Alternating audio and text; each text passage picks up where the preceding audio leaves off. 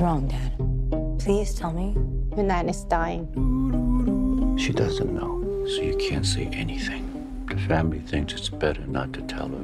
Why is that better? Chinese people have saying, when people get cancer, they die. We have to go to China. Wedding is an excuse so everyone can see her. He's my only cousin. Did you think I should be there? You can't hide your emotions. If you go, Nan will find out right away. Really? Zala. Hello, we're back. We're both the reclining cinema wages. I'm already lost the name of our podcast. Welcome back to the Recliners of Cinema. And we're now going to continue and conclude with our best films of 2019 list. Yes. And number 5 on our list is the same movie. We right? both have the same number 5. Number 5 is Lulu Wang's The Farewell. And this, for a while, was actually my number 1 of the year. Yeah. I'm not going to say for a while, but for a good little bit. This really took me by surprise. I was looking forward to the movie based on the trailer. It has a very just captivating concept that you don't really get to see too much, at least in American film, because how often do movies with a predominantly or almost exclusively Asian cast or even Chinese cast get pretty significant release?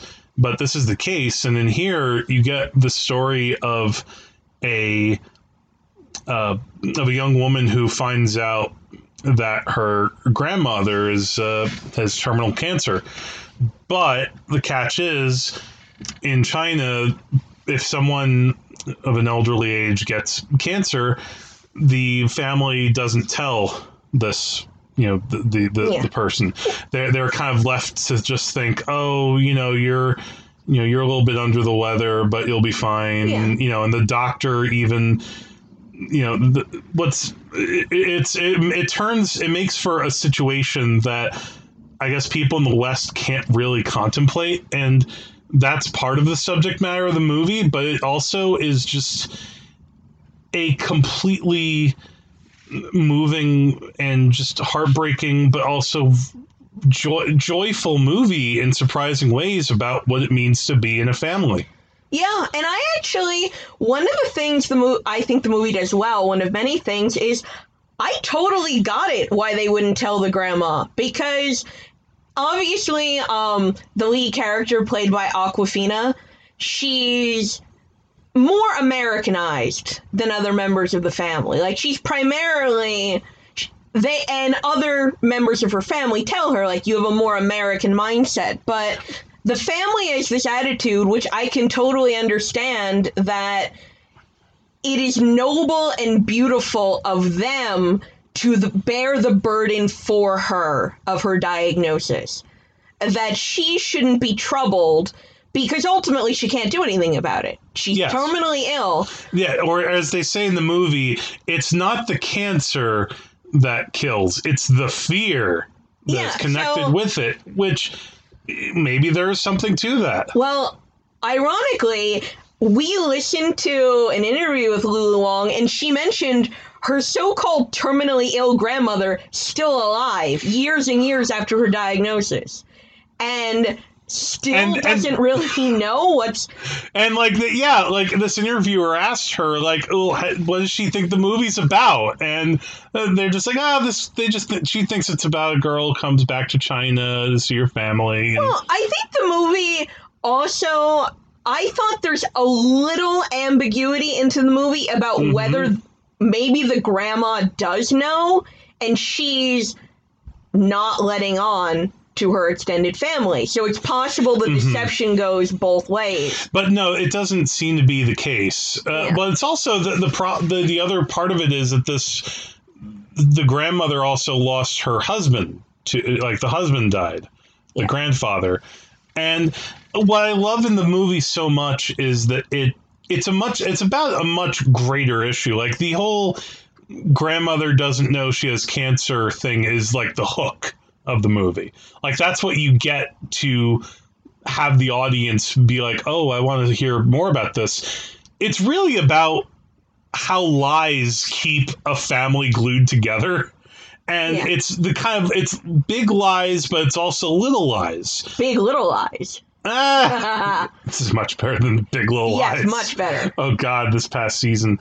But I said in my review that it can be kind of tricky because, you know, if you're married to someone, lying to them is wrong. I mean, if I lied to you, that wouldn't be right. But sometimes certain time you might lie to your mother or father about something. Yeah. Or maybe they lie about something to you. I mean, and it's sometimes to protect you from the information. I mean, like I actually remember in my family on my father's side, my father actually wasn't told that his father, the person who he thought was his mother wasn't really his mother, and they kept that them for a long time because didn't want to know, oh hey, this is like a secret thing that wasn't, we didn't want to say. And I feel like that lies and lying and little deceptions are what keep families together. Yeah. I mean, because if you just say the truth all the time, it's going to fuck you up. Ricky Gervais made a movie about that like a decade ago. Oh, yeah. Right. Back when he made movies. But yeah. And one of the things I loved about this movie is all the familial relationships are so nuanced, and there's this mixture of affection and obligation and love and resentment and yeah. And what does it mean to do this as like a selfless act? And how much love does it show that you're doing this and everyone has to keep it up? And then you also then get people in the family there, like some of them are perfectly fine to lie to the grandmother while some other ones aren't. Yeah, and there's that great scene where, in order to maintain the lie, members of the extended family are having a wedding. Mm-hmm. So they're basically staging a wedding, and the wedding is the pretext to get everyone together. When in reality, everyone wants to get together. You know what occurs to me? This is one of two movies on our list where a wedding is a pretext for another major thing that's going on. Seeing those deep connections. Yeah, there's no slow motion put to an old doo-wop song though in the farewell. And yeah, we just love this movie. It's phenomenally acted. Oh God, phenomenal. We talk sometimes about this or that person got snubbed, so to speak, with awards, and it's always hard to quantify that because you turn art into a popularity contest, it becomes a little bit warped. And it's very unfair, but good God, like the actress Suzhen Zhao, and I'm probably mispronouncing her name, but the woman who the grandma, the woman who plays the grandma, her name is I think her name is Nene. Yeah. she with her hair. She whips. She Nenes.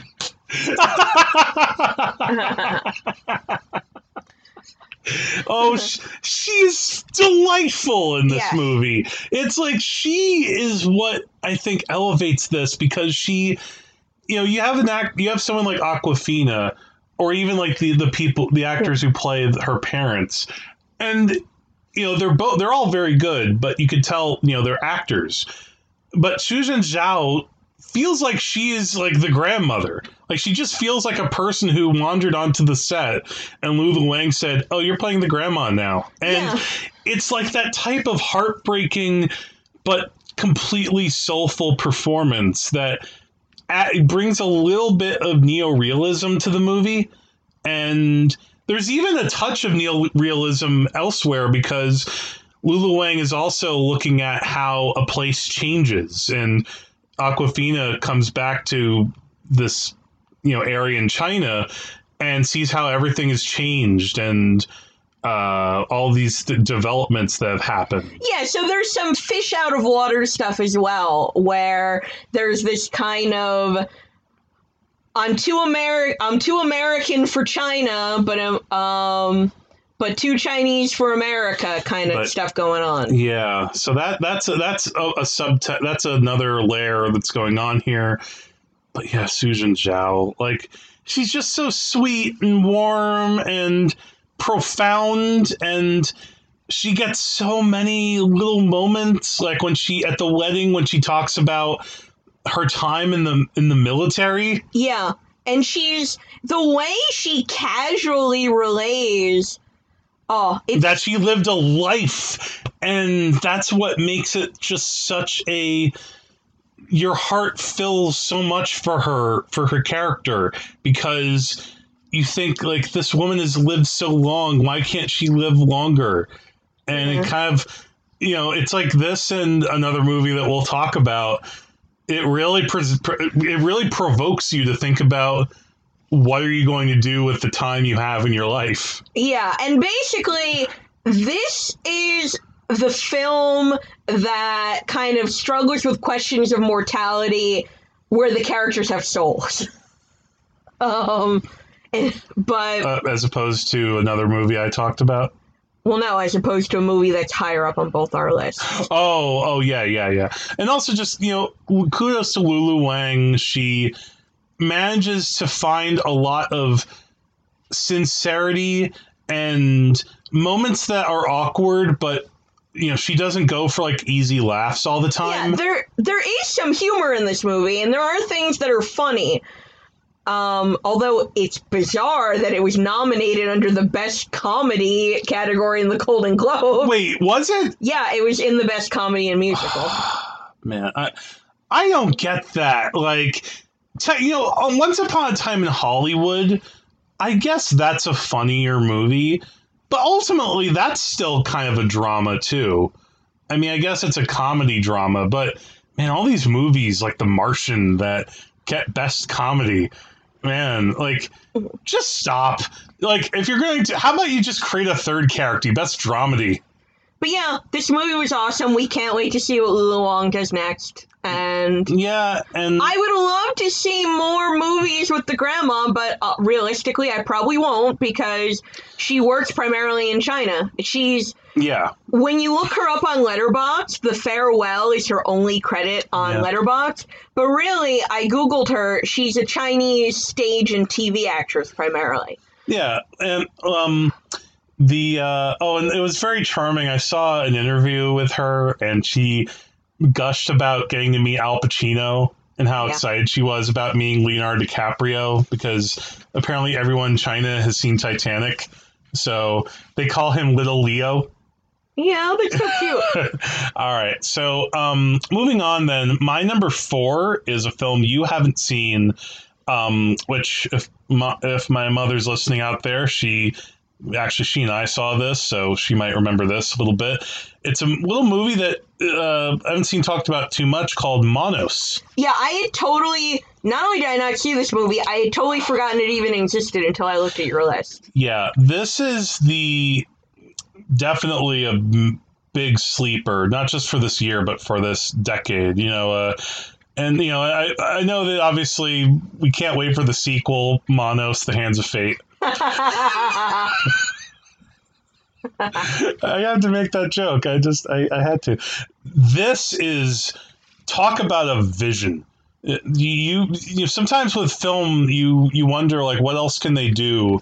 What else can a filmmaker do to communicate something that's happening in the world? And this is just there's no other word for it, but completely harrowing movie. And to try to talk about what happens, I mean, it's the basic short of it. What it says on Letterboxd is, on a faraway mountaintop, 8 kids with guns watch over a hostage and a conscripted milk cow. That is certainly an intriguing summary. It's funny because I saw this movie within a few days of seeing Joker. And to me, it's like, oh, there are so many people who are coming out of Joker online saying this movie's hardcore, and, it's so like raw and hard, and no, Manos is hardcore.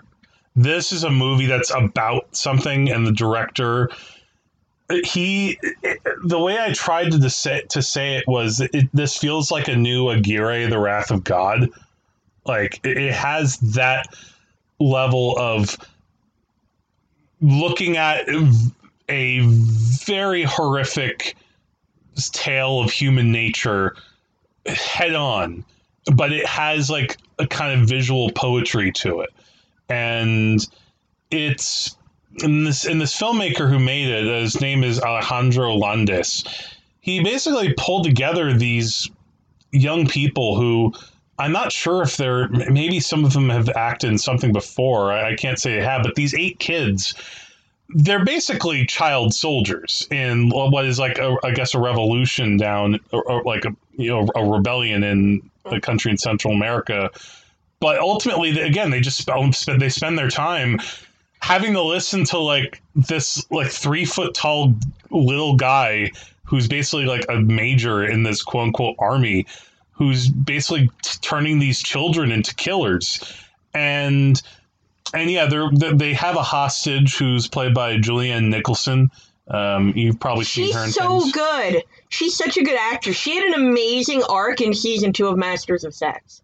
Oh yeah, Masters of Sex, and she's in I, Tonya, Black Mass. She's probably one of the only good things in August Osage County. Accurate. Yeah, but this movie,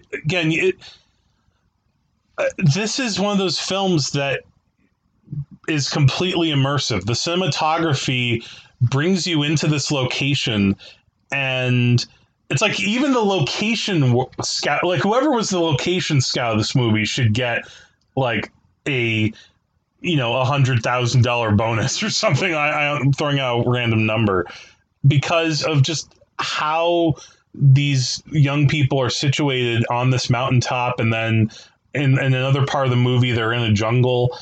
And it's certainly not a movie to watch if you're wanting to, like, it's not a movie to put on in place of Singing in the Rain. It's not necessarily a feel-good movie, but it is such a breathtaking work of art that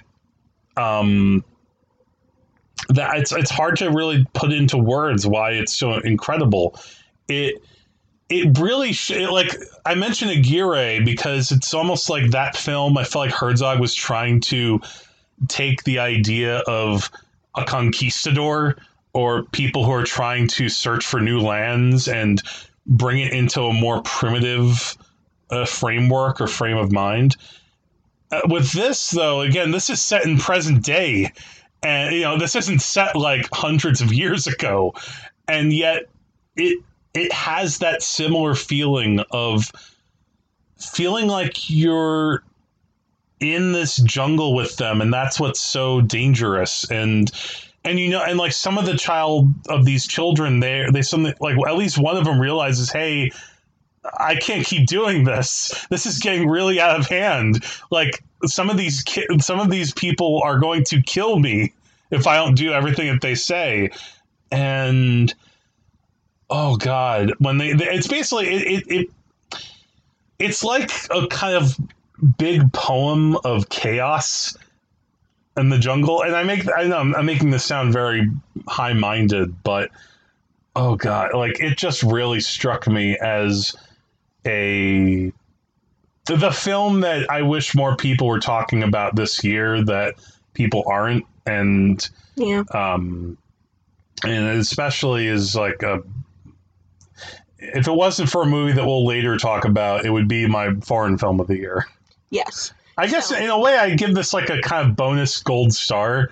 Like, good job, Landis. You've made a vision of hell that can't be topped. And it's not a movie I'm going to turn on like every day or anything like that, but when I left the theater, it left me exhausted in a great way. It didn't leave me exhausted like the Joker did. this time with Monos, I felt like I did get what I deserved. Well, yeah, any other year, this would be your foreign language film of the year, but our number one film is just so good that it's almost not fair to compare other movies to it. Yeah. Our number one is so What I would good. say more to the point with this movie, Monos, I mentioned Werner Herzog. This is like if Werner Herzog made Lord of the Flies. That's all you need to know. That's a rave. That's an excellent... Yeah. All right. Now, number 4.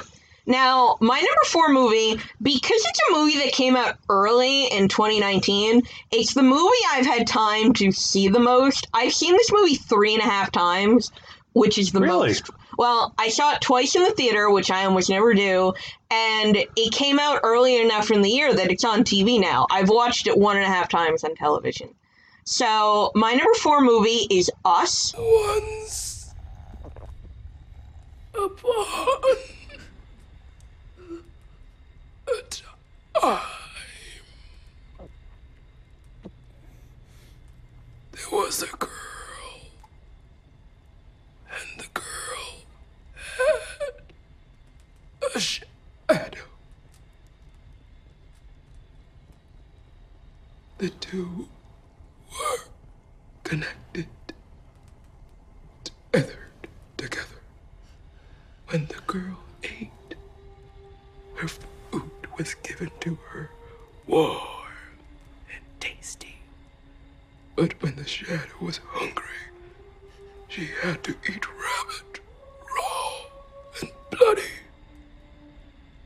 On Christmas, the girl received wonderful toys, soft and cushy. But the shadow's toys were so sharp and cold, they'd slice through her fingers when she tried to play with them. The girl met a handsome prince and fell in love with the shadow. At that same time, met Abraham. It didn't matter if she loved him or not. He was tethered to the girl's prince after all. Then, the girl had her first child, a beautiful baby girl. But the shadow, she gave birth to a little monster. Hombre was born laughing. The girl had a second child, a boy this time. They had to cut her open and take him from her belly. The shadow had to do it all herself. She named him Pluto. He was born to love fire. So you see, the shadow hated the girl so much for so long. Until one day, the shadow realized she was being tested by God.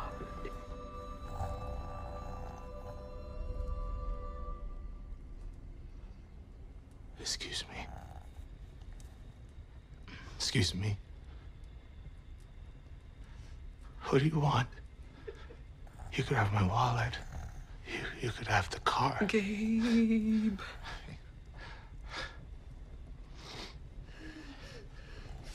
You could have the boat for all I care. Nobody wants the boat, Dad. About it, but Get Out was my number 1 film of, 2017? Yes. So, Jordan Peele, you're slipping. You're all the way to number 4 on my list this year. Get it together, buddy. You only made the 4th best film of the year. And now, this is a movie, too, that I liked. Hey, you could say this. Your favorite major studio American release this year. Yeah, that's true. There you go. So, and this is a movie that when we saw it together, I really liked it and I was really hot for it. But it's improved even more in my estimation over the year. Yeah. So let's get into why I love this movie. And the reason why I love it is if you turn your brain off and watch it just as a horror movie without any of the deeper commentary, without any of all the thoughtfulness. It works spectacularly well just as horror spectacle. Oh, it's a very, like, I said this when I first saw the movie. It's a legitimately scary movie. It really is. Like, I like horror movies, but because I've been a horror movie fan since I was a little kid, and since I watched pretty violent movies from a young age, I'm pretty desensitized, and it's rare for a movie to actually really disturb me. This movie did. Like, this is the kind of movie that the night we saw this, when I was trying to go to bed, the podcasters don't know this, but we have, like, a clothing rack in our bedroom. Yeah. Kind of like you would have in a store where I have some dresses hung up. And when I was laying in bed, I saw that rack, and I thought for a second that, like, oh my god, my doppelganger's come to murder me. So... I want your clothes. Lupita Nyong'o undoubtedly turned in the performance of the year. Like, I know she won't win the Best Actress Oscar, but to me, she unambiguously deserves it. Her performance is absolutely spectacular. So this movie is really legitimately scary. In fact, I actually think it's more legitimately scary than Get Out is.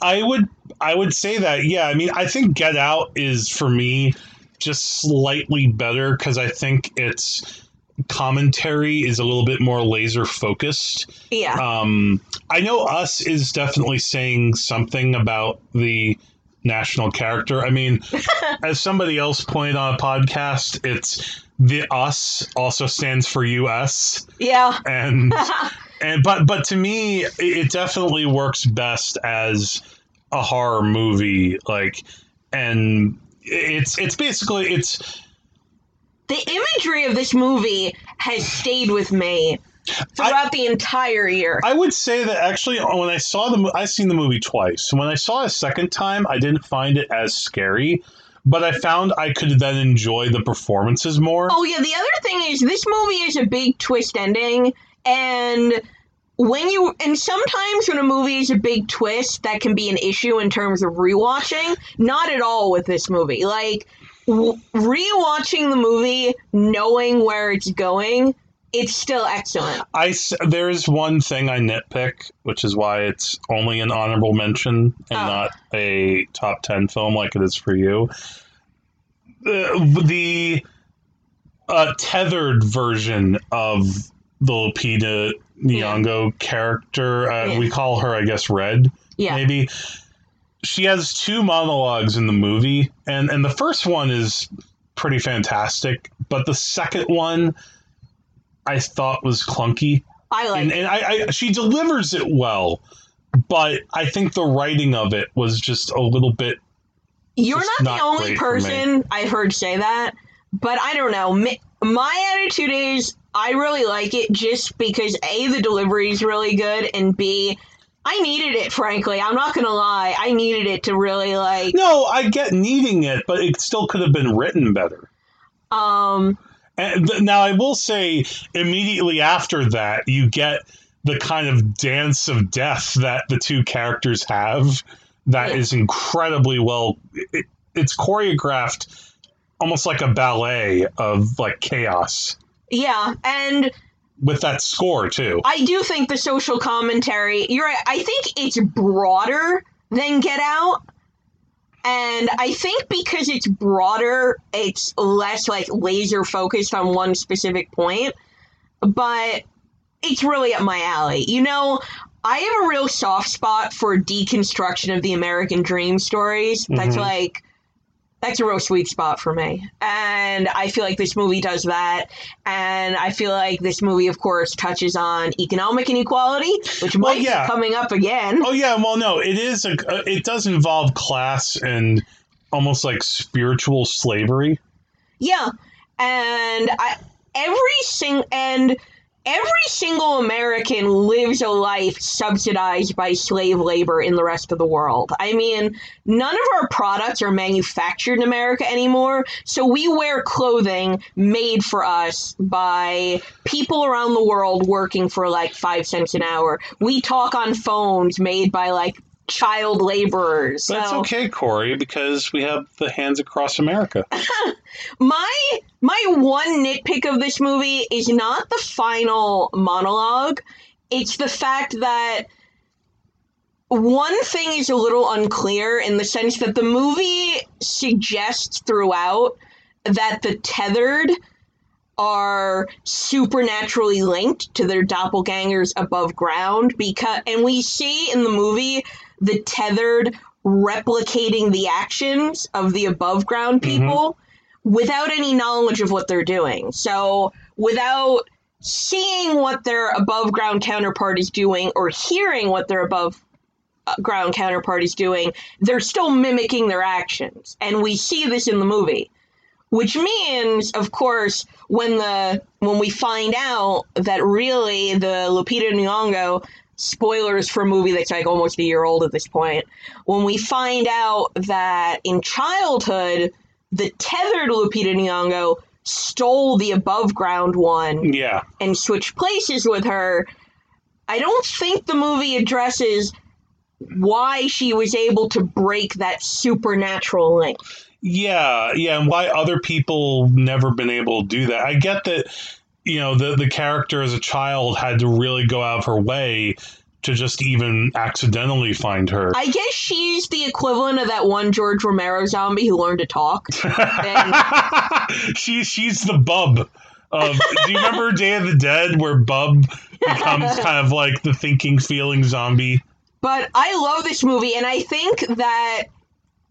Oh, it's very good. Don't get me wrong. Like, I think this shows a director who is able to really capitalize on his first movie and produce something that's just as audacious and weird in a lot of ways. Like the design of just these tethered and where they're living. It's just really... It's a 2-hour Twilight Zone movie, but it's like, wow, what a pilot for your new Twilight Zone series, which Jordan Peele also produced. which we only watched like 3 episodes of and then stopped following. Well, because after you have us, like, how do you top that? You do such an amazing tethered voice, by the way. You sound exactly if I keep doing it, I'm not going to have a voice. Like, but when I do, like... Doing the tethered voice or my Jason Mantzoukas impression really bums me out. Like, this is what Jason Mantzoukas sounds like.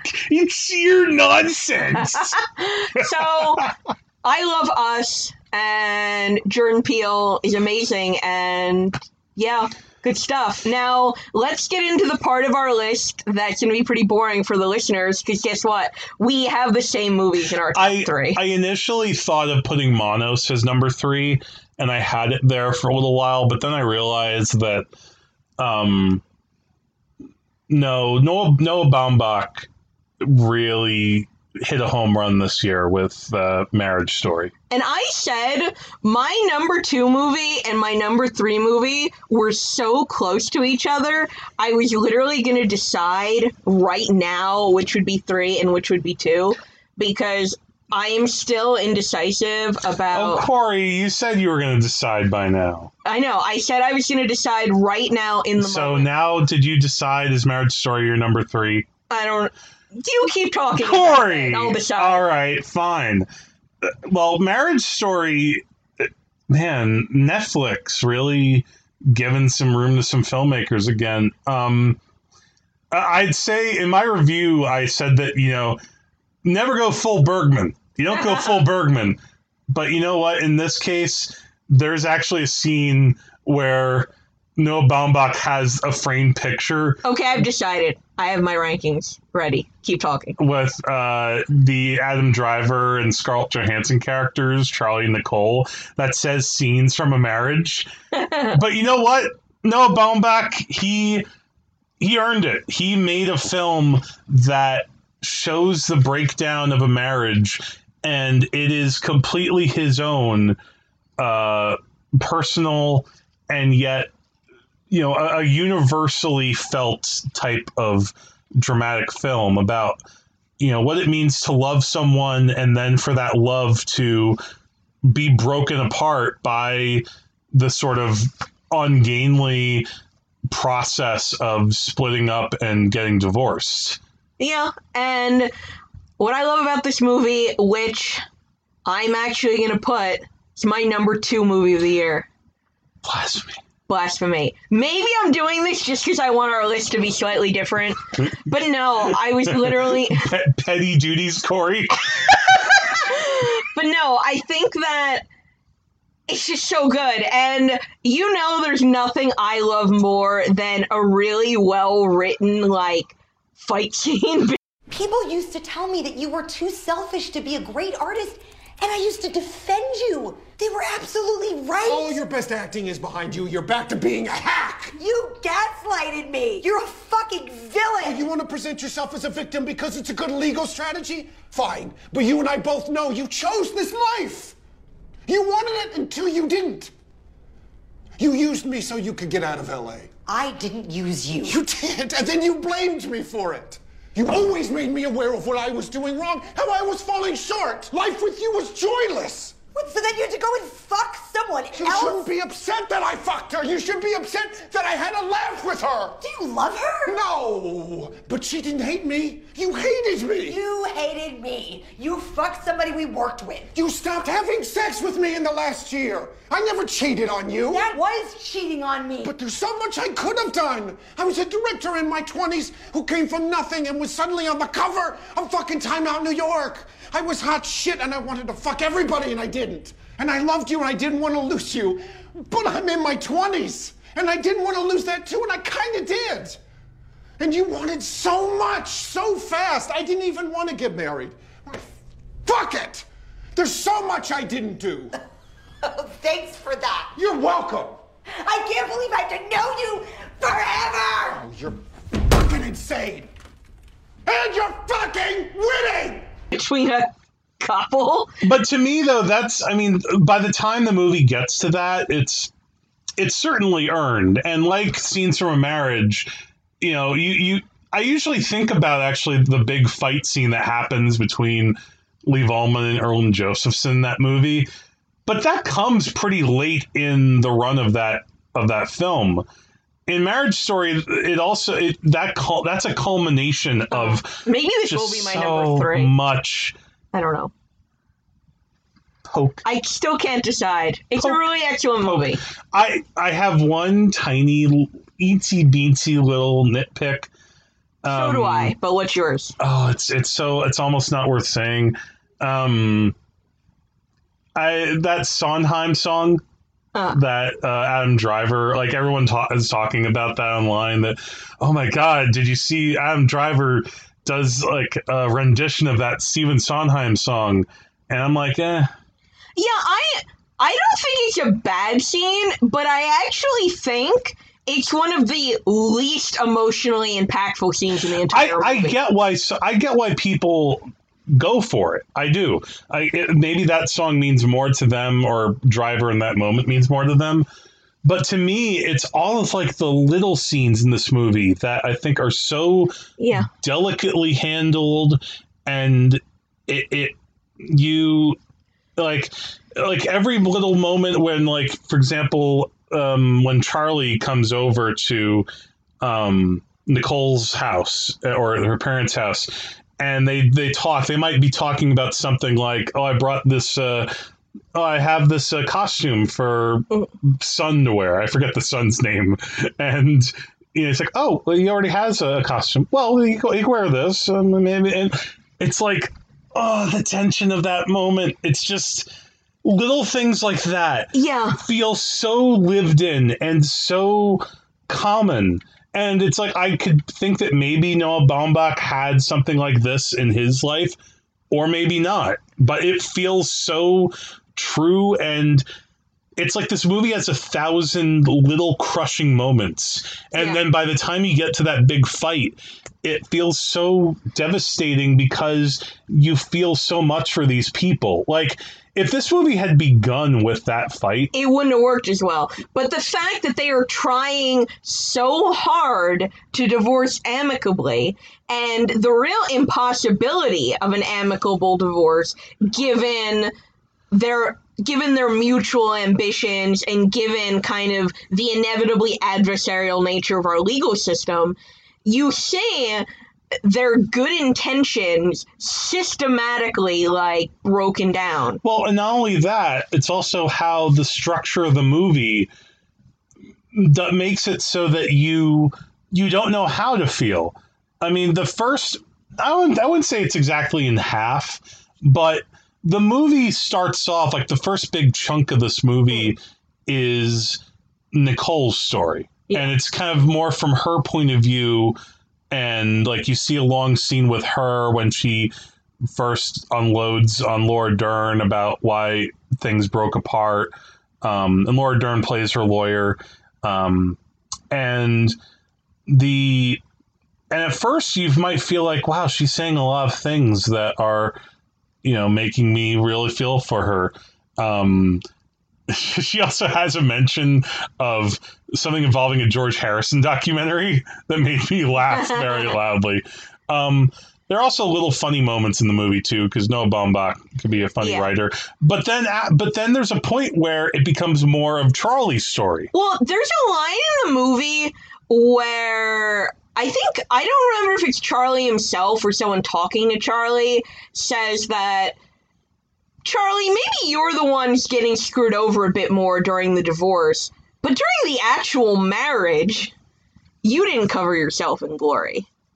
Yeah. So my attitude, not that I think this is the point of the movie, was I was a touch more sympathetic to Charlie going through the divorce process, but if I was evaluating how their marriage went, I'm probably a touch more sympathetic to Nicole. That's fair. I think that's fair. I mean, I think that one thing that Noah Baumbach did, though, that makes it so that I guess maybe it helps to level the playing field a bit is it's because he doesn't make it about money, and both the characters are pretty well off. Yeah. It's not the type of movie where you really necessarily feel like, oh, this person's really getting screwed over. Yeah. You know, it's about the kid. I'm surprised this movie did not trigger my hatred of rich people, surprisingly. No, well, it doesn't, but that's what I mean, though, is that it's much more universal than that. It makes it about what these characters are feeling, what the emotional stakes are, and just how people have to settle with things. Like, God, the way that he frames, like, you know, I talk about, like, it's really... In some ways, it's a very much a script-driven movie, and I've heard interviews where Noah Baumbach talked about, like, he wouldn't allow any improvisation on this film. Like, it was all, like, every line had to be said, like, a certain, like, the way it was on the page. But there's a scene where they're in court, and, you know, and Adam Driver has he goes through a couple of lawyers, and, by the way, Alan Alda has some really terrific understated moments here. Oh yeah, oh god, that's that moment where Alan Alda says to him, "If I was your lawyer," and then Adam Driver's like, "You are my lawyer." God, I gotta rewatch this movie. We only watched it once, but no, Ray Liotta is his lawyer, and then, like, the two of them are in court, and the way that Noah Baumbach shoots it, he primarily makes it about Adam Driver and Scarlett Johansson, their faces, as they're just very, like, just looking miserable, and you feel for both of them so much, and yeah, as you said, the crushing weight of the system has them down. You know, and some of it's their own doing. That's what makes it complicated and messy, because it's not such a clean thing. Like, it could be easy for Noah Baumbach to have said, oh, it's this person's fault or this person's fault. Yeah, it's really not like that. And it's funny because I was thinking about how much this might have related to another movie he made, which you still haven't seen and you should, called The Squid and the Whale, where if this movie, Marriage Story, is supposed to be a little bit more about his own divorce to Jennifer Jason Leigh, Squid and the Whale is about his parents' breakup. And in that movie, I think they made it a little bit more clear that Jeff Daniels was maybe a little bit more to blame. But even still in that, I thought he also did a good job of making this breakup kind of a mutual thing. You know, like this idea of maybe that when people fail each other, that's when you see them at their worst and most vulnerable. Yeah, the real tragedy of this movie is two people who, with good intentions and a real connection, their marriage can still fail. I think that's what's kind of disturbing about it. And I remember one of the people you follow on Letterboxd, I don't remember whether it was David Ehrlich or Matt Singer, mentioned that there's this element of like fear if you watch this as a married person, because I mean, one of the things I take from this movie is that you can have a really passionate love for another person and still not be able to make a marriage work with them. And so there's this, if you watch this as part of a marriage, there's this element of this could be you, only with a lot less money and glamour. Yeah. And again, there are times where the movie is amusing and funny, and there are certain lines that really will catch you off guard. But it really should. I feel like this is a movie that's made up of so many quiet moments and beats. You know, like sometimes like people are alone in a room or like with the little boy. And I think that is what builds this up into being such a strong thing. Like it earns the really big explosive moment. Yeah. Like, oh God, now I'm just remembering how there are certain people on Twitter who were like, oh my God, who knew that people like acted like this in movies? You know, like when they have the little bit of when it's at the most like between Scarlett Johansson and Adam Driver, and they're like, wow, I didn't know that there could be acting like this in a movie. And I'm just like, you've never seen a movie before? Well, I liked to. You're right about the small moments and how the characters, even when they're divorcing, have these little moments of intimacy, like how they order lunch for each other when they're in the lawyer's office, or Scarlett Johansson like cuts his hair while they're divorcing. Yeah. So even when their relationship is falling apart, there's these little moments. And I told you it reminded me of when now, you're okay with telling this to... Well, I'm not going to tell any information. Like, we're not going to use this person's name or anything. Okay, that's good. Because that would be rude. But I had a relationship that ended, and when we were breaking up, we were breaking up and we were, like, yelling at each other, and there were tears and crying. And then we left, went to Pizza Hut, and practiced GRE vocabulary words together. And then, and this was... I can't get over it. It's just, it's so, like, awkward. And this was not a marriage. This was someone I had dated for 6 months when I was a sophomore in high school, and then 6 months again when I was a senior in high school. Would you say in that moment he was Michael Scott and you were Jan? But even in a relationship, obviously far less significant than a long-run marriage, once you're used to relating to someone in a certain way, you can't just flip the switch. Yeah, exactly. And it show the character, like Charlie and Nicole, still they love each other. It's just that they can't work together as a unit. And that's what makes it all the worse. It's like, it would be easier if like one of them was like an abusive asshole, or if one of them was, completely unstable, then you could say, oh, well, that's why, like, Charlie isn't like OJ, where it's like, run as far away as you can. But that's what, and what I do think is interesting, there is infidelity in the movie, but it's made explicit that the infidelity is not in the top 10 problems in the marriage. It feels like what brings on the divorce is it's like a culmination of all these little things.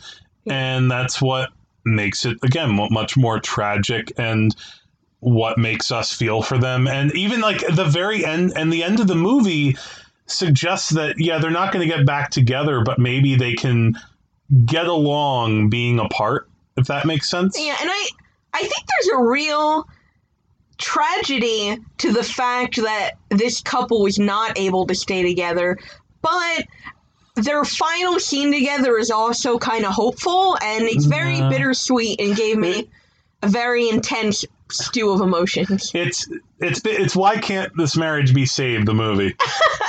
While we were watching this movie, I said to you multiple times, we are never allowed to divorce. Never. Well, yeah, I don't want to have to see Laura Dern in the courtroom. She scares me. So, no, I'm kidding. Do you want to move on to our next movie while we're still in the realm of Netflix kicking ass? I'm doing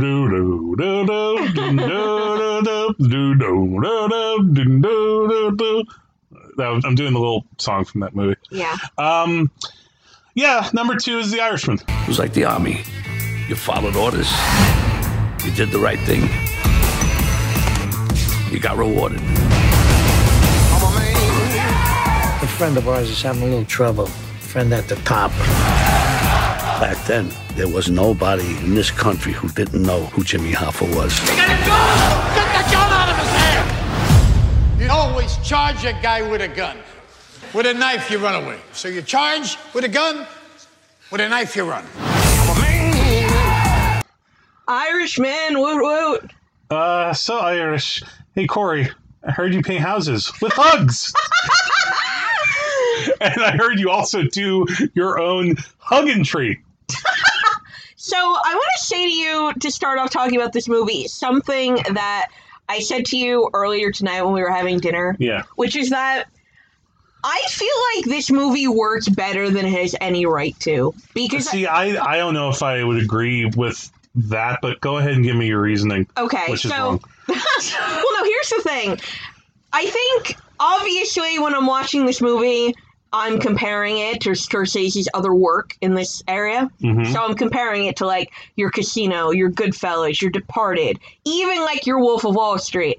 And I think what distinguishes all of those movies, as different as they are from each other, what distinguishes all of them from The Irishman is all of those other movies are about men with big personalities and big appetites and, like, intense emotions. And their criminality comes from, like, selfishness, cruelty, anger, but it comes from a place of really intense emotion. It comes from, like, I am so angry, or I am so greedy, or I have such zest for life, or I have to have sex 5 times a day. Like, I feel like the gangsters in Scorsese's movies are very appetite driven. Yeah, or even and also including, I know technically it's what we call, quote, white collar, but Wolf of Wall Street, I think, falls under that category too. Like, Jordan Belfort is someone who is a tremendous hedonist, although, frankly, he doesn't even make hedonism look very good. But you have all of these movies which are populated by very big personalities with, like, very larger-than-life figures. What distinguishes The Irishman for me is both Frank Sheeran and, what's the Joe Pesci character's name? Russell Bufalino. Okay, Russell Bufalino.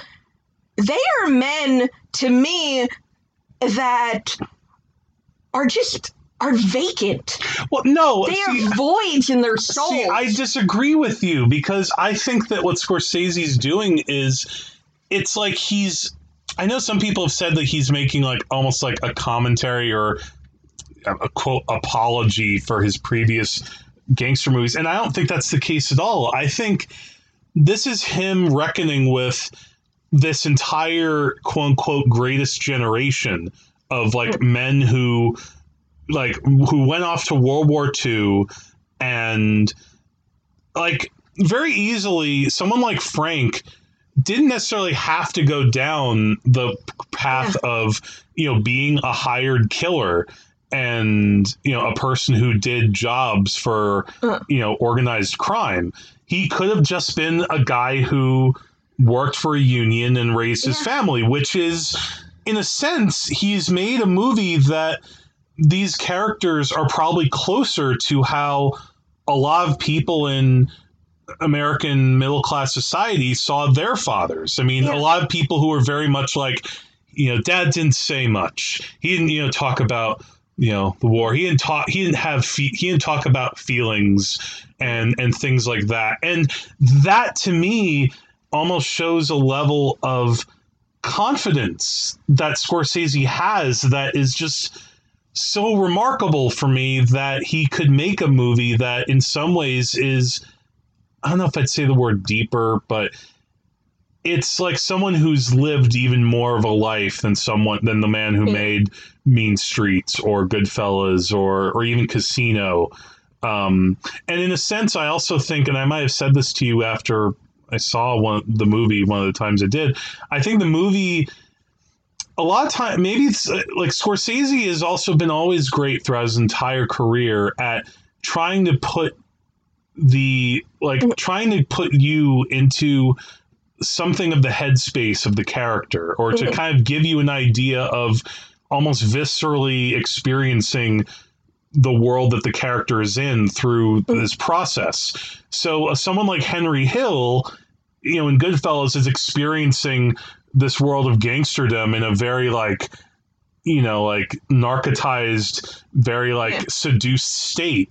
He's seduced by the mob, and or even Taxi Driver. You get into the headspace of a guy who you don't really want to be in the headspace of, or even Casino, to an extent, that's about the rush of being in a place as crazy as Vegas.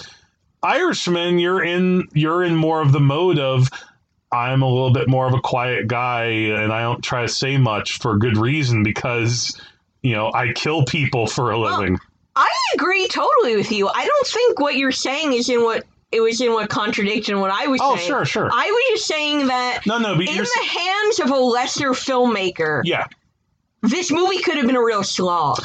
Oh, sure. And I'm incredibly impressed by how totally enthralling this movie is about a man who has had 90% of his emotional life just stripped out of him. Well, it's also it's kind of like it's the perspective of someone who is a quote unquote good soldier. Someone who always follows orders, doesn't try to buck anything that anyone is trying to do. In that sense, it feels like he's, not through the whole movie, but at times has made a film that's closer to the style of Jean-Pierre Melville's crime movies, and movies that are very kind of cold emotionally, but it's on purpose. Yeah, this movie is so chilling. In a way, I find it even more horrifying that a man could just let himself drift into a life like this than having a drive and following it. Do you know what I mean? But in his way, but he in the one slightly similar way of Frank and Henry Hill, though, they are kind of seduced by a certain aspect of the life that they've chosen to be in. It's just with Frank, that comes into play more so with Jimmy. I Jimmy think Hoffa. that with Frank, this is a character that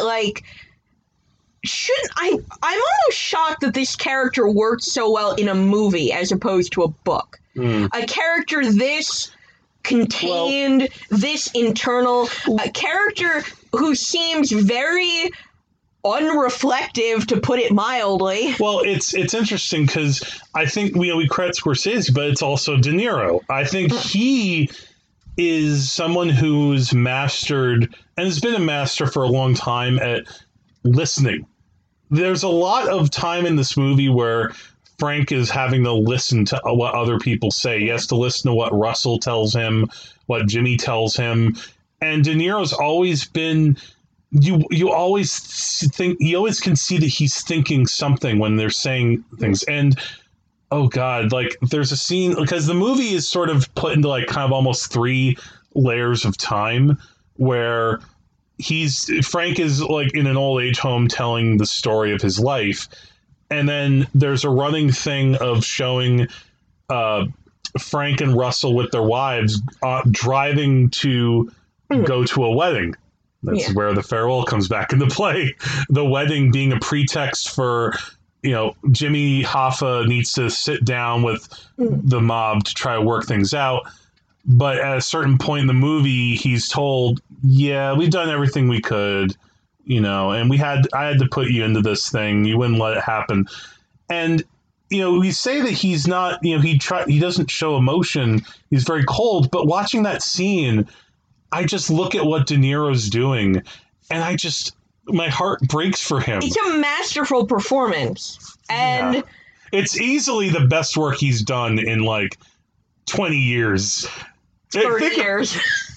No, the Jackie Brown. Yeah. That was a pretty great performance. That was an amazing performance. Yeah. Well, what were you thinking 30 years? Were you just thinking Goodfellas? That's like, yeah, that's what I was thinking. But, no, see, we're like the characters in The Irishman. We're falling apart here. I just think that telling this, I think this is such a brilliant and important story to tell. You're right, a story about... It's like the ultimate This American Life story. Yeah. I never listened to that show, but like it feels like this is telling the story of an American life. And when I say American, I mean, so like Jimmy Hoffa is this larger than life presence in the movie. Like he's the one that gets, like, I think that Scorsese realized, okay, in this movie, it's time I let De Niro and Pesci, they're going to underplay it. You vote for me! I'm back, baby! This is certainly using Al Pacino at his best. This is also his best work in a while. Like, this helps me to forget that, like, oh God, did you see the movie that Pacino and De Niro did together like 10 years ago? That movie, Righteous Kill? No. It's funny. At the time, I thought the movie was okay. Now thinking back on it, it's probably pretty bad. It was like a kind of lame, like, cop movie. And, like, the big deal was, for some reason, like, De Niro and Pacino, they're in Godfather 2. They just don't share scenes. In the movie Heat, they also don't share scenes except for, like, one scene in a diner.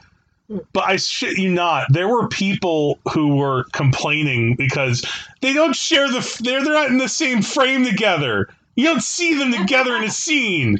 And that's why I think this movie Righteous Kill happened, so that you could see De Niro and Pacino in the same shot. And it sucked. Yeah. Give the people what they want. Luckily, though, this time Pacino gets to eat his ice cream.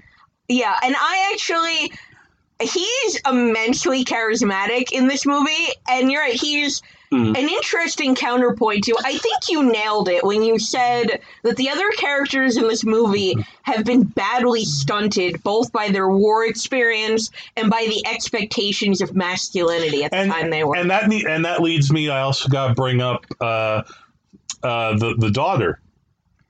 Yeah, and actually, what I look at is when I see a character like Jimmy Hoffa in this movie, he has so much feeling. He's on fire. He's like a flame. Robert De Niro, flickers a little bit. Oh, and I also want to mention, too, there are also other supporting players in here who bring it, like Stephen Graham, who he's a pro. The other gangster. Yeah, he's great. It also reminded me every time I wear shorts now, I'll have to be conscious of it. Oh, he was so good. He was so good. Ray Romano is so good. But what were you leading up to? I feel I cut you off. Yeah, I was leading to this idea that I feel like there are these moments in the movie where, like, you do see Robert De Niro feel something. Like I said, I look at him as, like, a tiny, tepid flame that, like, flickers to life a little bit at times. Whereas Al Pacino's, like, an inferno. Yeah. And I think it's so fascinating and so true and so necessary to show a movie about how, like, you can just fall into this kind of life without a lot of agency, without a lot of direction, and without even the drives that we associate with criminality. Yeah. Well, again, as I said before, it looks at a different type of criminality where if someone is just a foot soldier taking orders, they, willingly give up their agency because they believe, like, they're into, like, a higher thing and it's what being a man is about. And ultimately it's not, because you leave, the important stuff, like your family, behind. Well, I also thought of, I haven't read this in a very long time, in fairness. I seriously read this, like, 17 or 18 years ago, but I was thinking of the Grand Inquisitor, Dostoevsky, and the thesis of that story is that people want to be freed of the burden of choice. Yeah. That there are a lot of people who feel liberated if they are told, you don't have to think for yourself, choose for yourself, that choice and agency is a psychological burden for a lot of people. Yes. And I feel like Frank Sheeran was attracted to a kind of life where he could just kind of robot his way through. And what I find interesting is you don't see him enjoying the spoils of his success at all. No, he doesn't. Never. I mean, there's a whole long sequence in the movie where his union gives him, like, an appreciation night. And I mean, he's thankful, but he doesn't seem, like, that enthused. Like, if anything, like, kind of maybe gives him the teeniest glimmer of I'm touched is when Russell gives him the ring at the ceremony. And, like, that holds much more meaning for him than any, like, big ceremony. And yeah, like, exactly. Like, yeah, he never even gets to really enjoy his spoils. He doesn't live a luxurious life. Like, he's not out there with a huge house and, like, 10 cars. You don't see him indulging in the pleasures of the flesh. No, I mean, they do mention that he did find another woman in but again, his marriage. The movie deals with that in the most kind of, like, understated way. There's no like sex or drama or angst. Absolutely. Like, to me, the other movie I thought of watching this, as far as kind of direction and presentation and the kind of distance was this Akira Kurosawa film called Ran, which is also the kind of story of, like, an old man and how his life kind of is, he realizes everything is falling apart. And, it's obviously a much different story, but it has, like, that similar thing of Scorsese's, like, I don't need to show the kind of, like, Kurosawa in that film was like, I don't need to go as intense as I used to with my violence or my spectacle. I can just pull back a bit and show this thing happening in a more naturalistic way. And, like, there are times where, like, murders happen in the movie and they feel kind of brutal, but it also is, it's very, as I said, kind of clinical. It's just like, bam, you're dead. Clinical is the perfect word for it. You don't get, like, in Goodfellas, there's this moment where Joe Pesci kills a particular character. It's the scene where, you can get the coffee to go. Well, it's a joke. It's a joke. Don't take the coffee. Let's go. And Scorsese then kind of shows, like, Joe Pesci in slow motion shooting this character over and over again. There's nothing like that in this movie. The closest thing, oddly enough, he gives a moment to Joe Hoffa, I think. Yeah. And like she puts like very slowly a key in the ignition, and he has like a jump cut to a car exploding. And it shows that there is an awareness that anybody could die at any time in this movie. And there's also those consistent text calls. Yes.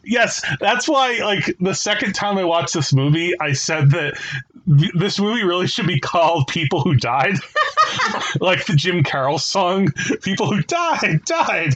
Like, that's this movie. It kind of, the message of this is, you know, you can, like, live this life of crime and think you're on top and do all this, but you know what? Everyone in the end is going in the ground. Yeah. Everyone is either going to be killed by someone else, or you'll be like Joe Kennedy and just like die in like a wheelchair looking at your son on TV. Like, and that's the thing. It's like, and even like when he, oh man, and how he kind of, to use the George Lucas phrase, it's like poetry, it rhymes. The way he kind of shows the image of them eating the bread with the wine. Yeah, and how we see it in the beginning of the movie. They're in this nice restaurant. They're eating the bread with the wine. They're talking to each other. They're having the closest thing these emotionally constipated men are capable of having, is like a bonding moment. And then when we go back to it, they're in the prison. They're old. Mm-hmm. They're physically infirm. Leave it to Martin Scorsese to make like the best commentary about toxic masculinity in 2019. Yeah, and in a manner of speaking. Yeah, but everything about this movie is amazing. But I think too, one of the reasons why I think this movie has such a clinical tone is we know from literally the first scene that Robert De Niro is narrating the story of his life from very old, close to death, where his life has been hollowed out of everything. Yeah. Like, any connection he had over the course of his life is gone. Everyone is dead or estranged from him. So now he's an old man in a nursing home, and what does he have to show for it? Yeah. It's like a what's that line from the song "Hurt"? My Empire of Dirt. Yes. Yeah, this is a movie about like an empire of dirt. And it's the hardest kind of movie to pull off. It's an intimate epic. This runs, it's 3.5 hours long, and I don't think it's long at all. I could watch it for longer. I'm serious. This is the one movie this year that doesn't feel too long. I mean, again, as I said, I loved Once Upon a Time in Hollywood. It does run long. Irishman earns every minute it has. I agree with you. I feel like I see so many movies that are too long. Give me more Pacino eating ice cream sundaes. Yes. I could watch like 10 hours of this movie easy.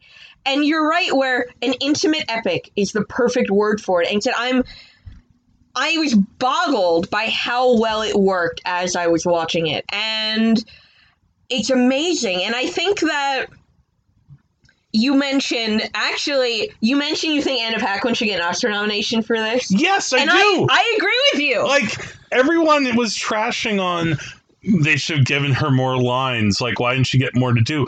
No, that's the point.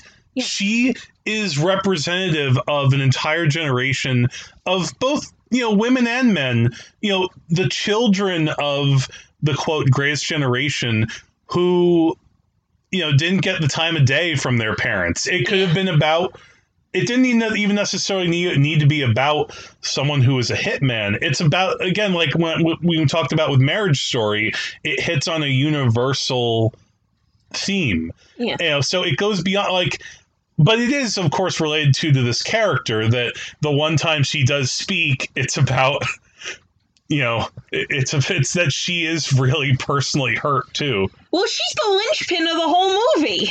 Yeah, like, and I think she plays it very well. I'll even go far and say I think her work in this movie is just as vital as her work in Margaret. Well, that's crazy. But, I agree with you with that. I think maybe she had a few too many words in Margaret.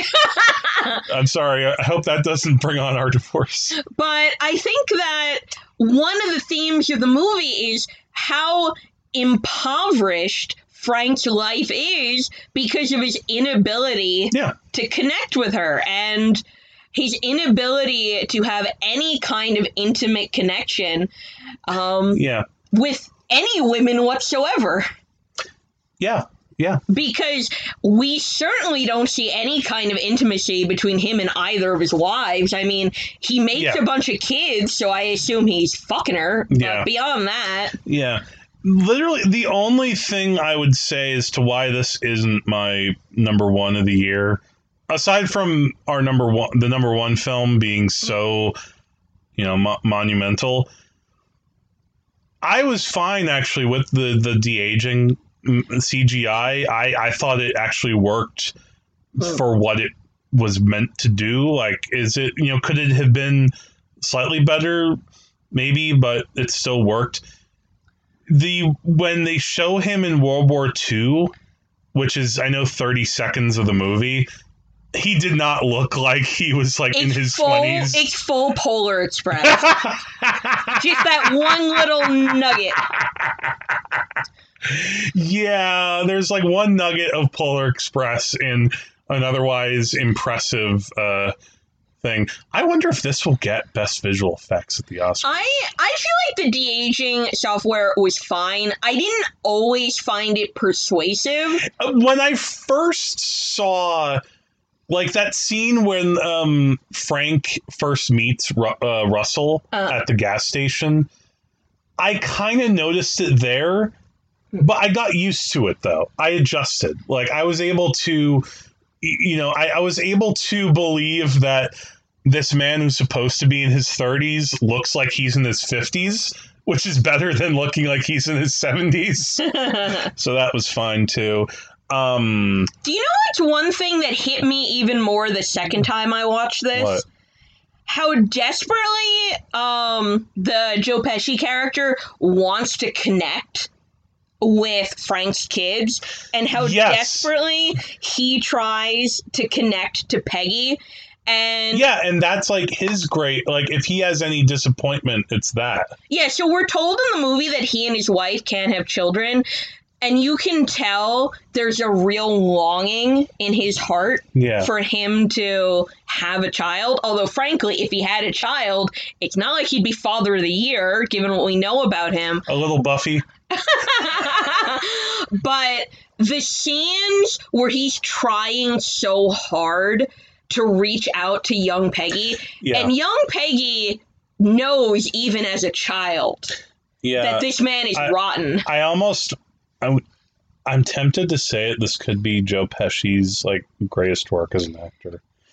It's a bold claim because Goodfellas looms so much in my life and my mind, and there's also Casino where that character is even better.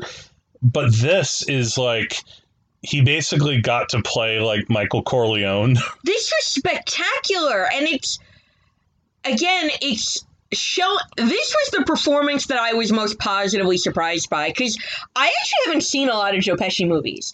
I've seen his other Scorsese movies, and I've seen him in the Home Alone movies. But we didn't talk about how almost there's an in-joke that because there's stuff in the movie that there's a brief subplot involving the mob and Cuba and Castro. There's a point where Frank meets a, quote, fairy named Ferry. Yeah. Who is the Joe Pesci character from the movie JFK. Oh, yeah, I've seen JFK. You can't miss him.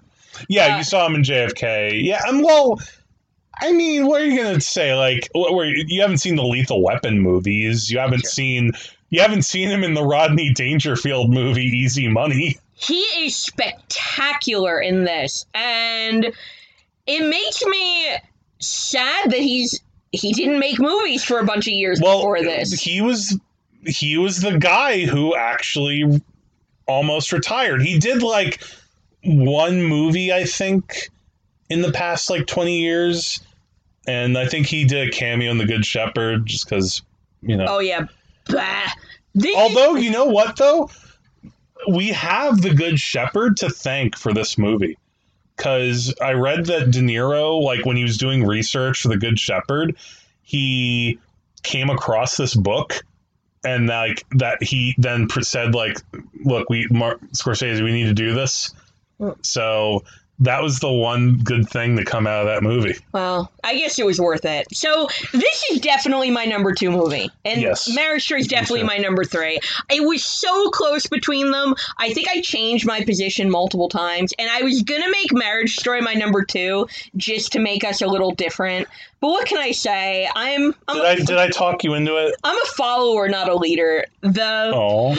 The Irishman is definitely number 2. Okay. Now, The Marriage Story is definitely number 3. Before we get into our number 1, I just wanted to run through some movies that what I call honorable mentions. Frankly, a few of them were in my top level before other films, this fall came out.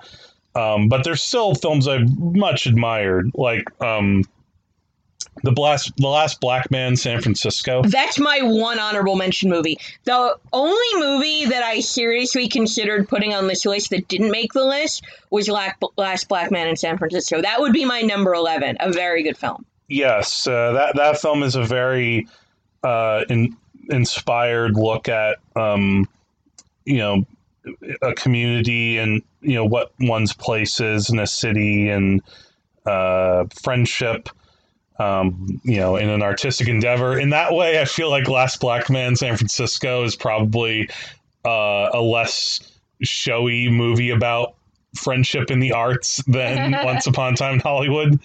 Can I say one last thing about The Irishman? I'm sorry. Oh, yes. You know how you said that you loved just being in the world in Once Upon a Time in Hollywood? Yeah. That's how I feel about The Irishman. I just love...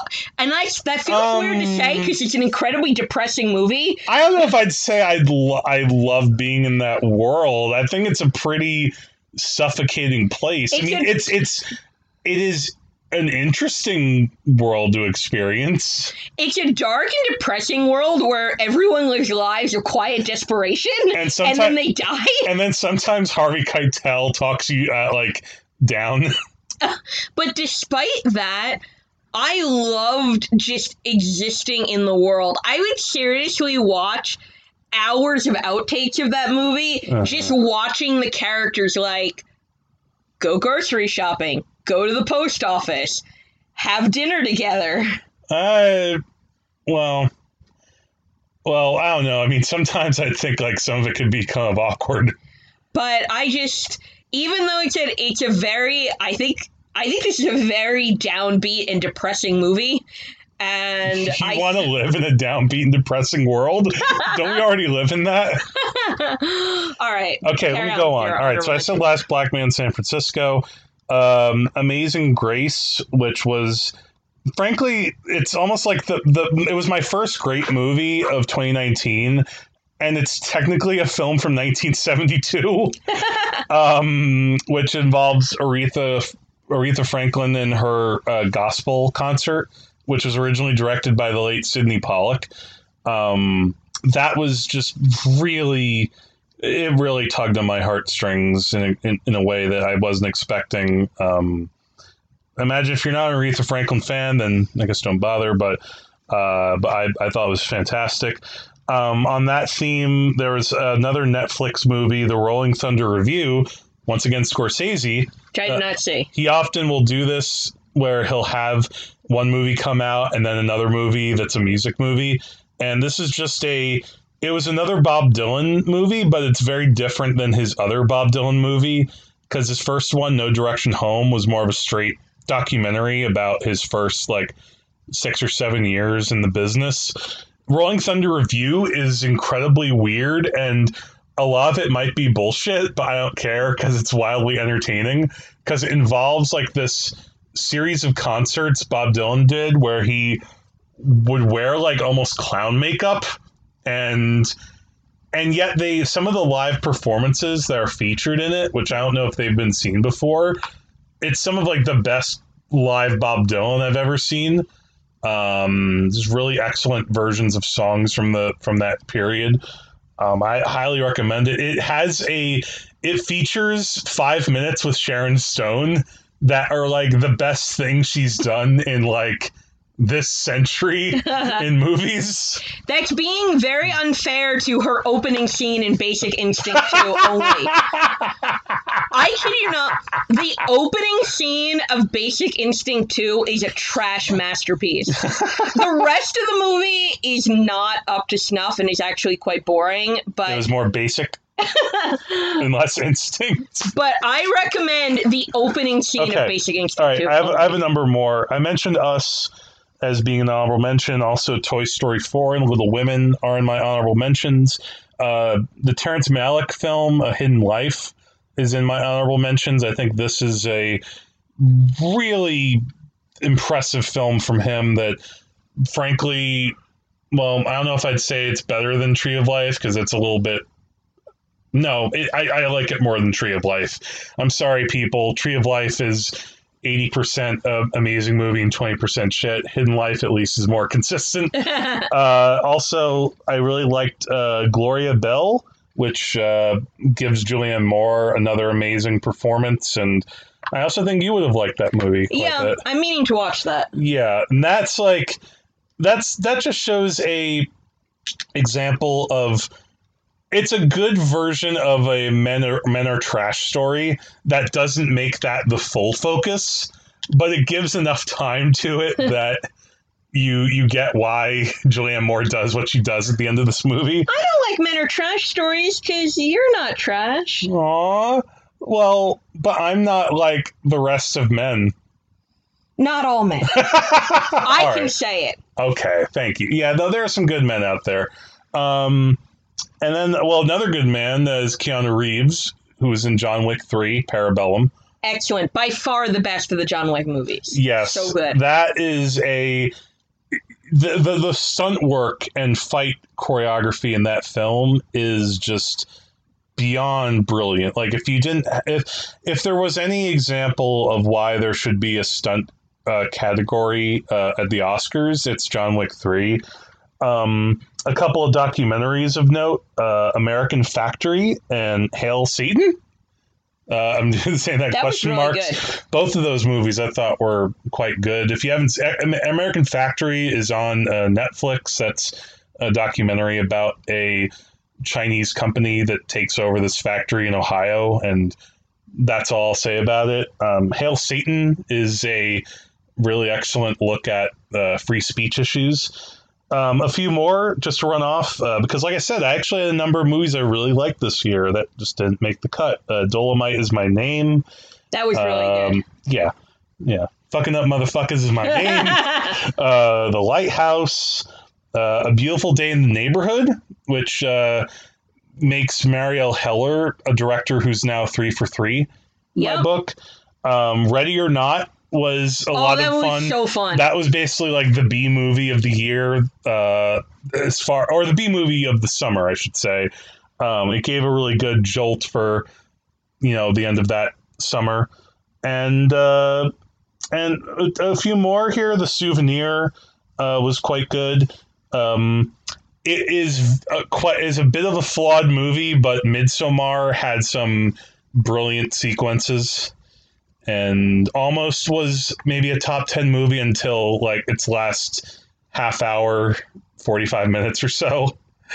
And did we ever talk about Midsommar before on the podcast? I don't think we recorded, but I don't like it. I like certain things about it. That Midsommar and Once Upon a Time in Hollywood are kind of in that same group. Yeah, like I would give Midsommar 2.5 stars out of 5. So I would give it the highest Rotten rating. There are some things about it I really like, but it goes nowhere. Like I think it's strong setup, absolutely terrible execution. And one last film, it's a film that I feel hesitant about recommending, but it depends on what kind of viewer you are, which is Uncut Gems, and that has been on a lot of best of lists. It's an extremely anxiety provoking movie.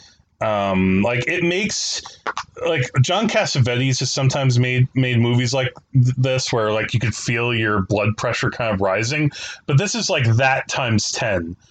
And so if you don't want to see a movie like that, maybe don't go to see it, or maybe wait. But for right now, it has some really incredible acting and tension. Yeah, I like this movie a lot. I thought that by design, the movie's a one-trick pony that plays like one note the entire time. Just, oh my god, I'm freaking out. Yeah. Okay, and now we should get to our number one, though. Yeah, and without for me, further ado, this was number one by a significant margin. For me, this was head and shoulders above every other movie I saw this year. For me, Irishman came kind of close. It's like my heart is always with Scorsese because he's, what makes cinema worth watching in this, in my generation. But what I would say though is I didn't leave a movie on more of a high of why I love to go to the movies like I did with Parasite. 그런데요. 제 시큰한 친구가 엄청 독특한 수업을 하면서 애들을 꽉 잡는다고 소문이 쫙 났답니다. 뭐 이쪽 업계에서는 나름 신선한 케이스? 근데 또 그 친구 수업이 유니크하면서도 뭐 예중, 예고, 입시까지 뭐 다 커버해주는. 어머, 너무 궁금하네요. 어떤 분이실까? 만나보시겠어요? 근데 이 친구 약속 잡기 되게 어렵다던데.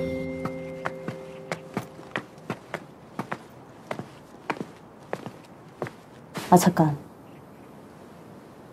제시카 외동딸 일리노이 시카고 과선배는 김진모 그는 네 사촌.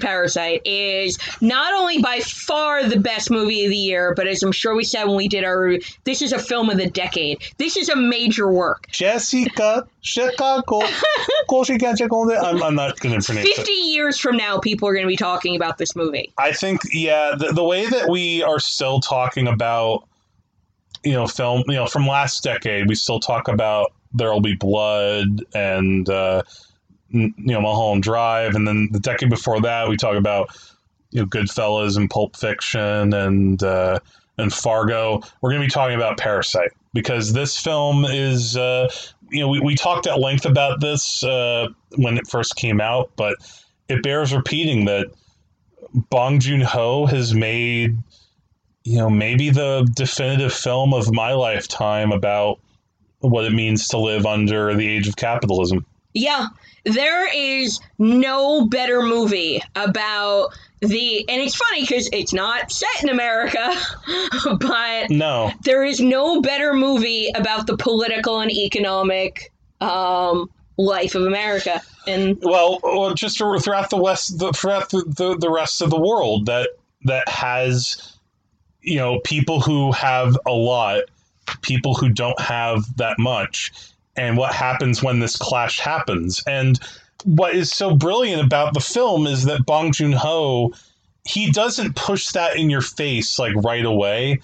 I mean, he introduces this family that is, kind of struggling to live and, get jobs and have good Wi-Fi.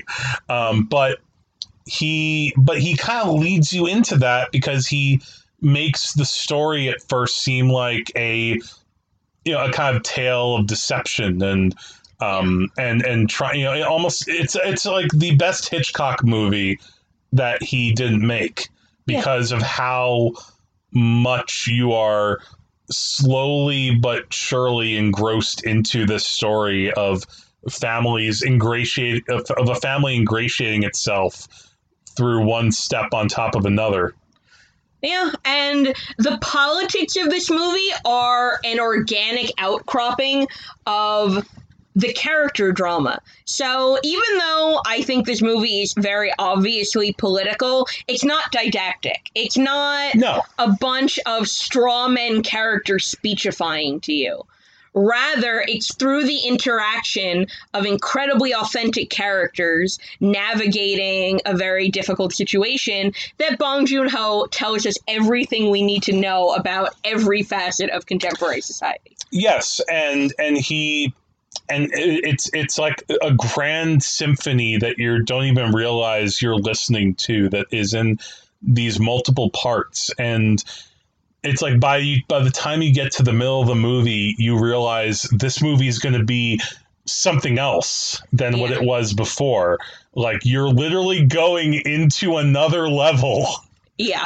I use our age group uses the word literally too much. No, you literally go into another level in order to plumb the depths of what these people are into. And we talked about this probably in our previous episode, but it's remarkable how astutely Bong Joon-ho makes this about how it's not necessarily really how the rich just directly oppress the lower classes. Yeah. Like, that would almost be too much of like a simplistic propaganda story. It really happens that people who are in a similar economic situation or almost equitable attack each other. Yeah, so... And they're pitted against each other because how else are you going to survive? Yeah, so this movie directly addresses the difficulty of developing class solidarity and how capitalism makes you fight who should be your natural ally, and how... We talked about how we really like that movie Ready or Not, and it's really fun, but that's obviously like a more kind of like goofy, cartoony addressing of these themes. It's the exploitation version of it. It's what you would expect to see in a grindhouse. Yeah, so in Ready or Not, the class commentary comes from, look at how terrible these rich people are. Look at what bad people they are. They are bad, bad, bad people. But it's more nuanced because you take like the son, and I'm forgetting his name now, but the son of Song Kang-ho, the one who first goes to be a tutor, and how he wonders, like, would I fit into your world? Like, he asks the teenage girl that question, and there's no clear answer for that. He thinks maybe he'd want to be there, but it fits in with maybe if there is a slight theme of this year, it's what is your place in the society? Yeah, and how are your choices shaped by the fact that you interact with institutions, with larger systemic... Yeah, but then he makes it but the way that theme is represented is, very clever, because he makes it about very simple, elemental things, like the smell of a person. Yeah. And how that will just instinctively make someone who has been raised and lives a life of comfort, it has a revulsion to. Yeah. It's like even that smell is a product of the system, man. Yeah, and so the rich people in this movie, they are not ill-intentioned people. They are not cruel people. Yeah. But their wealth has distorted their relationship with everyone else in the world with very tragic consequences. And it's just putting and aside from that, what would make, this is just such a sheerlessly entertaining. Yeah. And we talked about it before, like Knives Out had like an impeccable kind of script plot. This feels impeccably crafted, like every moment you're watching it. Like, there was this YouTuber named The Nerd Writer who did a video looking at the sequence where I think it might almost just run like a minute of film, or maybe it might be a couple minutes, where in a montage, Bong Joon-ho shows how the maid of the house, the housekeeper, is eventually kicked out because of her, allergic reaction to peaches. Yeah, this movie is as heavy as it is, and I think it deals with a lot of dark and it's a heavy lot material, of fun. It's so fun, and it's the adrenaline. The way the adrenaline coursed through my body at times in this movie. Yeah. When I say Hitchcock, that's a means to say that, you when you watch his, the Hitchcock movies, that's not really meant to be work. That's supposed to be fun. And in this case, it's that level of fun too. But at the same time, ultimately, the message of the movie maybe comes down to what Song Kang-ho says when he's at a low point. Don't make any plans. Nothing works out. Just have no plan in life. I can't wait to see this movie again. You've seen it multiple times. I've only seen it once. Yeah, I saw it twice. And I will say, on a second viewing, clearly it didn't have the same surprise element that seeing it the first time did. But that didn't mean that I had any less enjoyment or saw that it was any less of a movie. It was just... Your expectations are a little more calibrated, and this time it's not that you're waiting for what's going to happen next, but you are a little bit more settled into experiencing the acting and things that you might not have appreciated as much the first time around. This is a major work. I love it so much. It's a reason to still go to the movies. It's why it's why we love to go to the movies, to experience stories that are rather incredible, but they speak to the world that we're living in, which, is like, I mentioned, There'll Be Blood or Goodfellas. I had some big disappointments by the time we saw this movie, and I was a little cautious because this movie had gotten tons of hype even before we saw it. Yeah. And so I had a few big disappointments, but thank you, Bong Joon-ho. Even if every other movie I had seen this year was crap, every other one, this one movie was good enough to make it worthwhile. And, I'm feeling a little better about 2019 as a film year now that we've been reminiscing about the best of it. So I'm leaving on a high note. That's good, yeah. Kyuger! We're leaving on a high note, George. All right, so thank you so much, guys, for listening to our exhaustive list of the top 10 films we of 2019. Talked for a really, really, really long time. We did. We're sorry. I'm not sorry. I think we had some good things to say, and I'm glad that, again, you listened to us. Shout outs as always to, do we call him Listener Gabe? Well, we should mention Listener Alex too. Yes, also Listener Alex, if you're out there, and everyone else out there throughout the world listening, thank you. wagesofcinema@gmail.com, Facebook, Twitter, Instagram. Remember, we're on SoundCloud, Stitcher, Apple Podcasts, wherever you get your podcasts. If you get through a tin cans, through wire, whatever. Then maybe next time we come back, we'll still talk about some good movies. Maybe we could always talk about a bad movie too. You never know. Maybe there'll be a new Tyler Perry movie. Who knows? Oh, we should. Yeah, new Tyler Perry movie dropping this weekend. We should do it. Oh, I don't know if I'll have much to say about that one. But anyway, until next time, I'm Jack.